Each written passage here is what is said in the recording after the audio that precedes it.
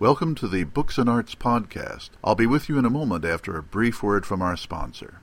Regardless of party or political labels, there are amazing examples of real-life success stories happening across America.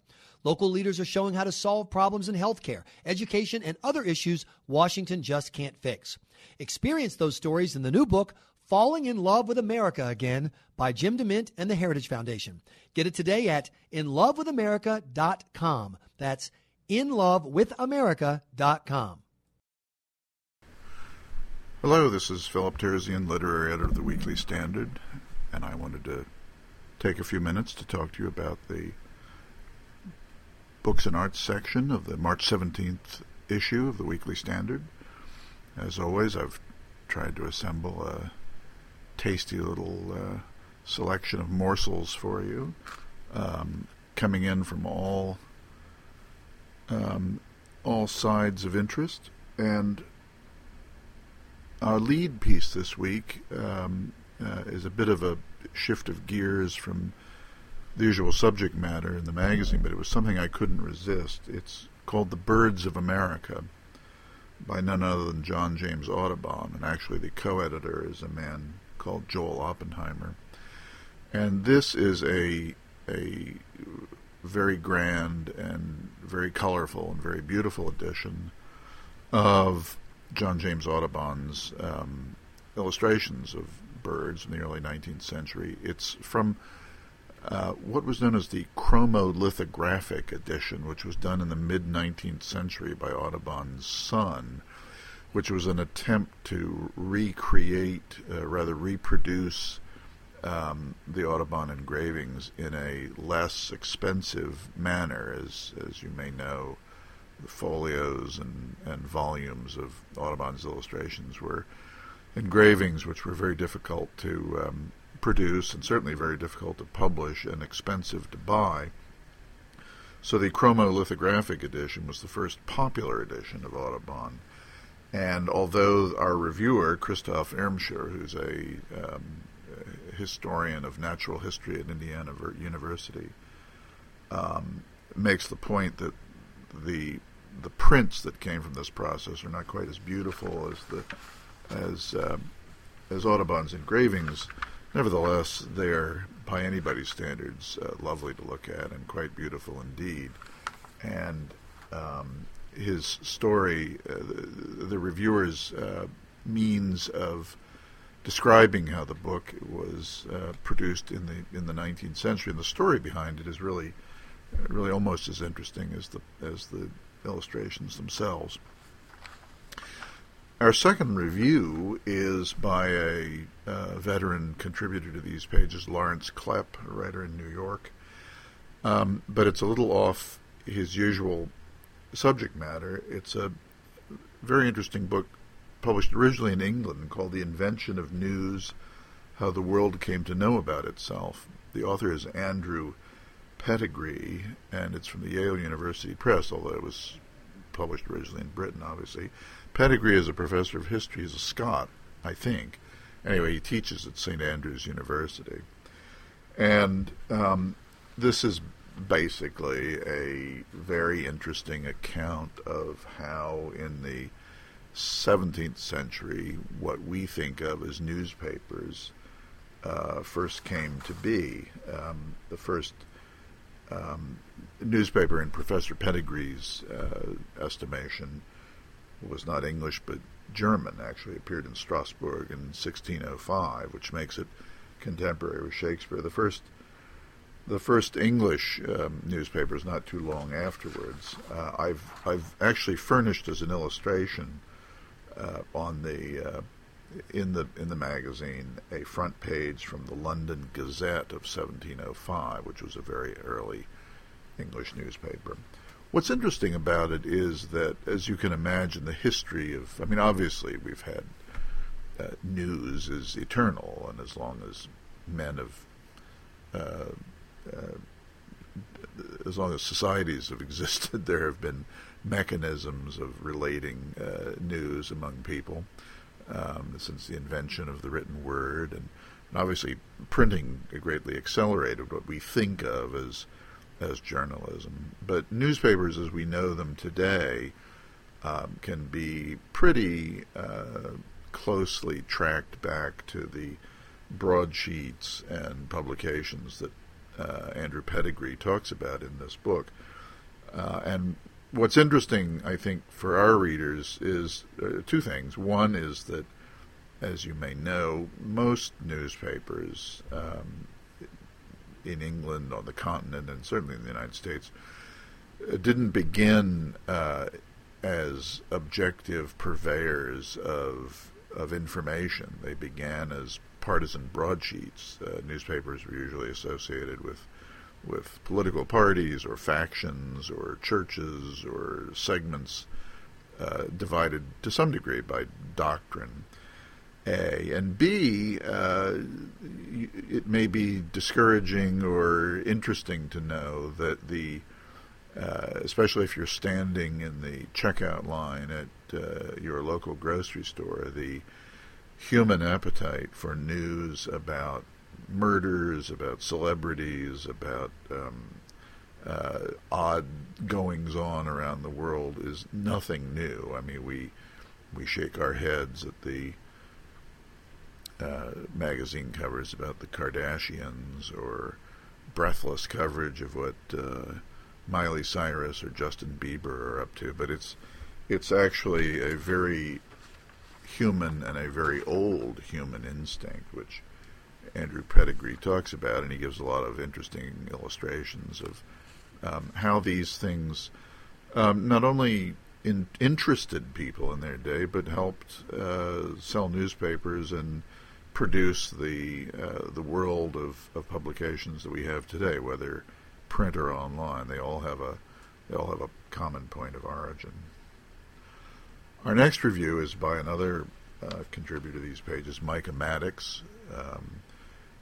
Micah tends to write about literature, and in this case he's reviewing a very interesting book called Shakespeare Beyond Doubt, Evidence, Argument, Controversy, by Paul Edmondson and Stanley Wells.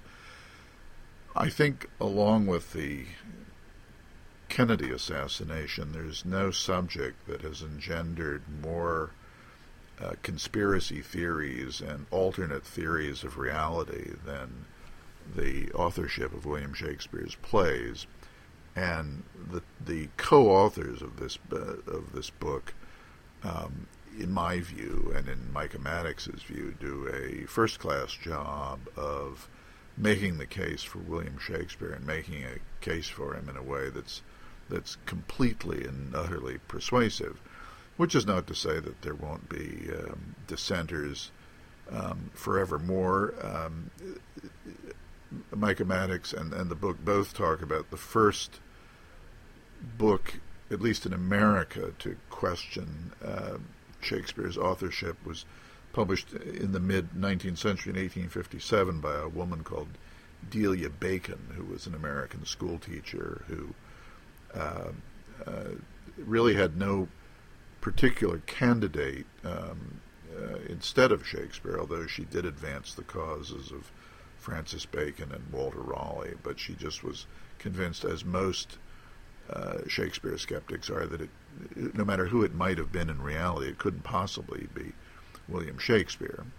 The reason being that Shakespeare writes so much about the English court and about classical events and goings-on among the aristocrats of England. And of course, as we know, Shakespeare was an actor. He wasn't university educated. He came out of the English middle class at best. He was a provincial. He was from Stratford before he came up to London to be an actor. How could someone like that possibly know anything about the world that he writes about, which, to my mind, is an argument that could only be made by someone who doesn't know much about the world of the imagination or the history of a fair number of other writers who've written about worlds that they don't necessarily represent in themselves and may not have experienced and might not even know, but that's what makes them geniuses. And certainly for those of us who read and write English, Shakespeare is the preeminent genius, and it's a fun piece to read in that sense.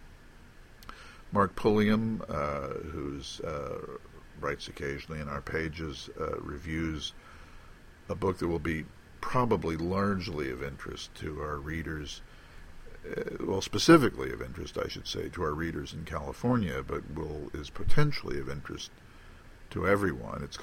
The book is called The Beholden State, obviously a pun on the Golden State, California's Lost Promise and How to Recapture It. It's a series of essays edited by Brian Anderson, who's the editor of City Journal, the quarterly magazine of the Manhattan Institute. The point of the book is that Manhattan Institute and City Journal have been instrumental in recent decades in putting New York City back on a sound economic and fiscal and to some degree governmental basis, although one could argue the current de Blasio administration is a bit of a regression.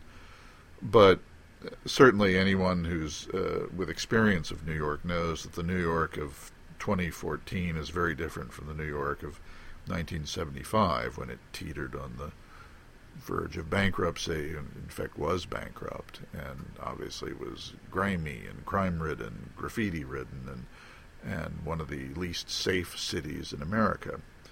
Anyway, Brian Anderson's concern is that California, largely because of the gigantic burden of debt which it faces from public employee compensation and pensions, could be facing a problem very similar to New York, and we're already seeing in California certain problems in certain municipalities where they just plain out and out have run out of money, and the quality of life is swiftly declining, and people are fleeing the Golden State at record rates.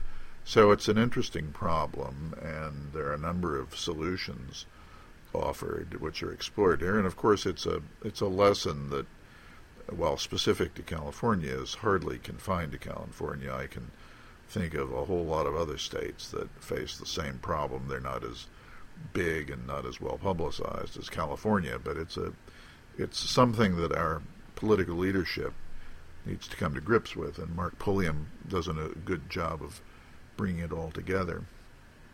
Our final book review is a fun piece by Martin Morse Worcester, who, apart from being a historian of American business and expert on philanthropy, is also an expert on booze.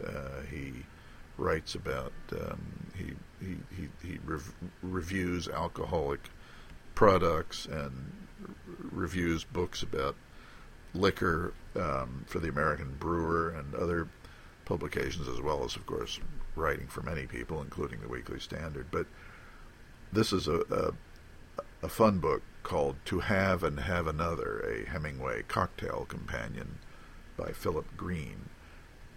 Everyone who knows anything about Ernest Hemingway knows that among other, he was an enthusiastic hunter, an enthusiastic sailor, a man of many parts, but including a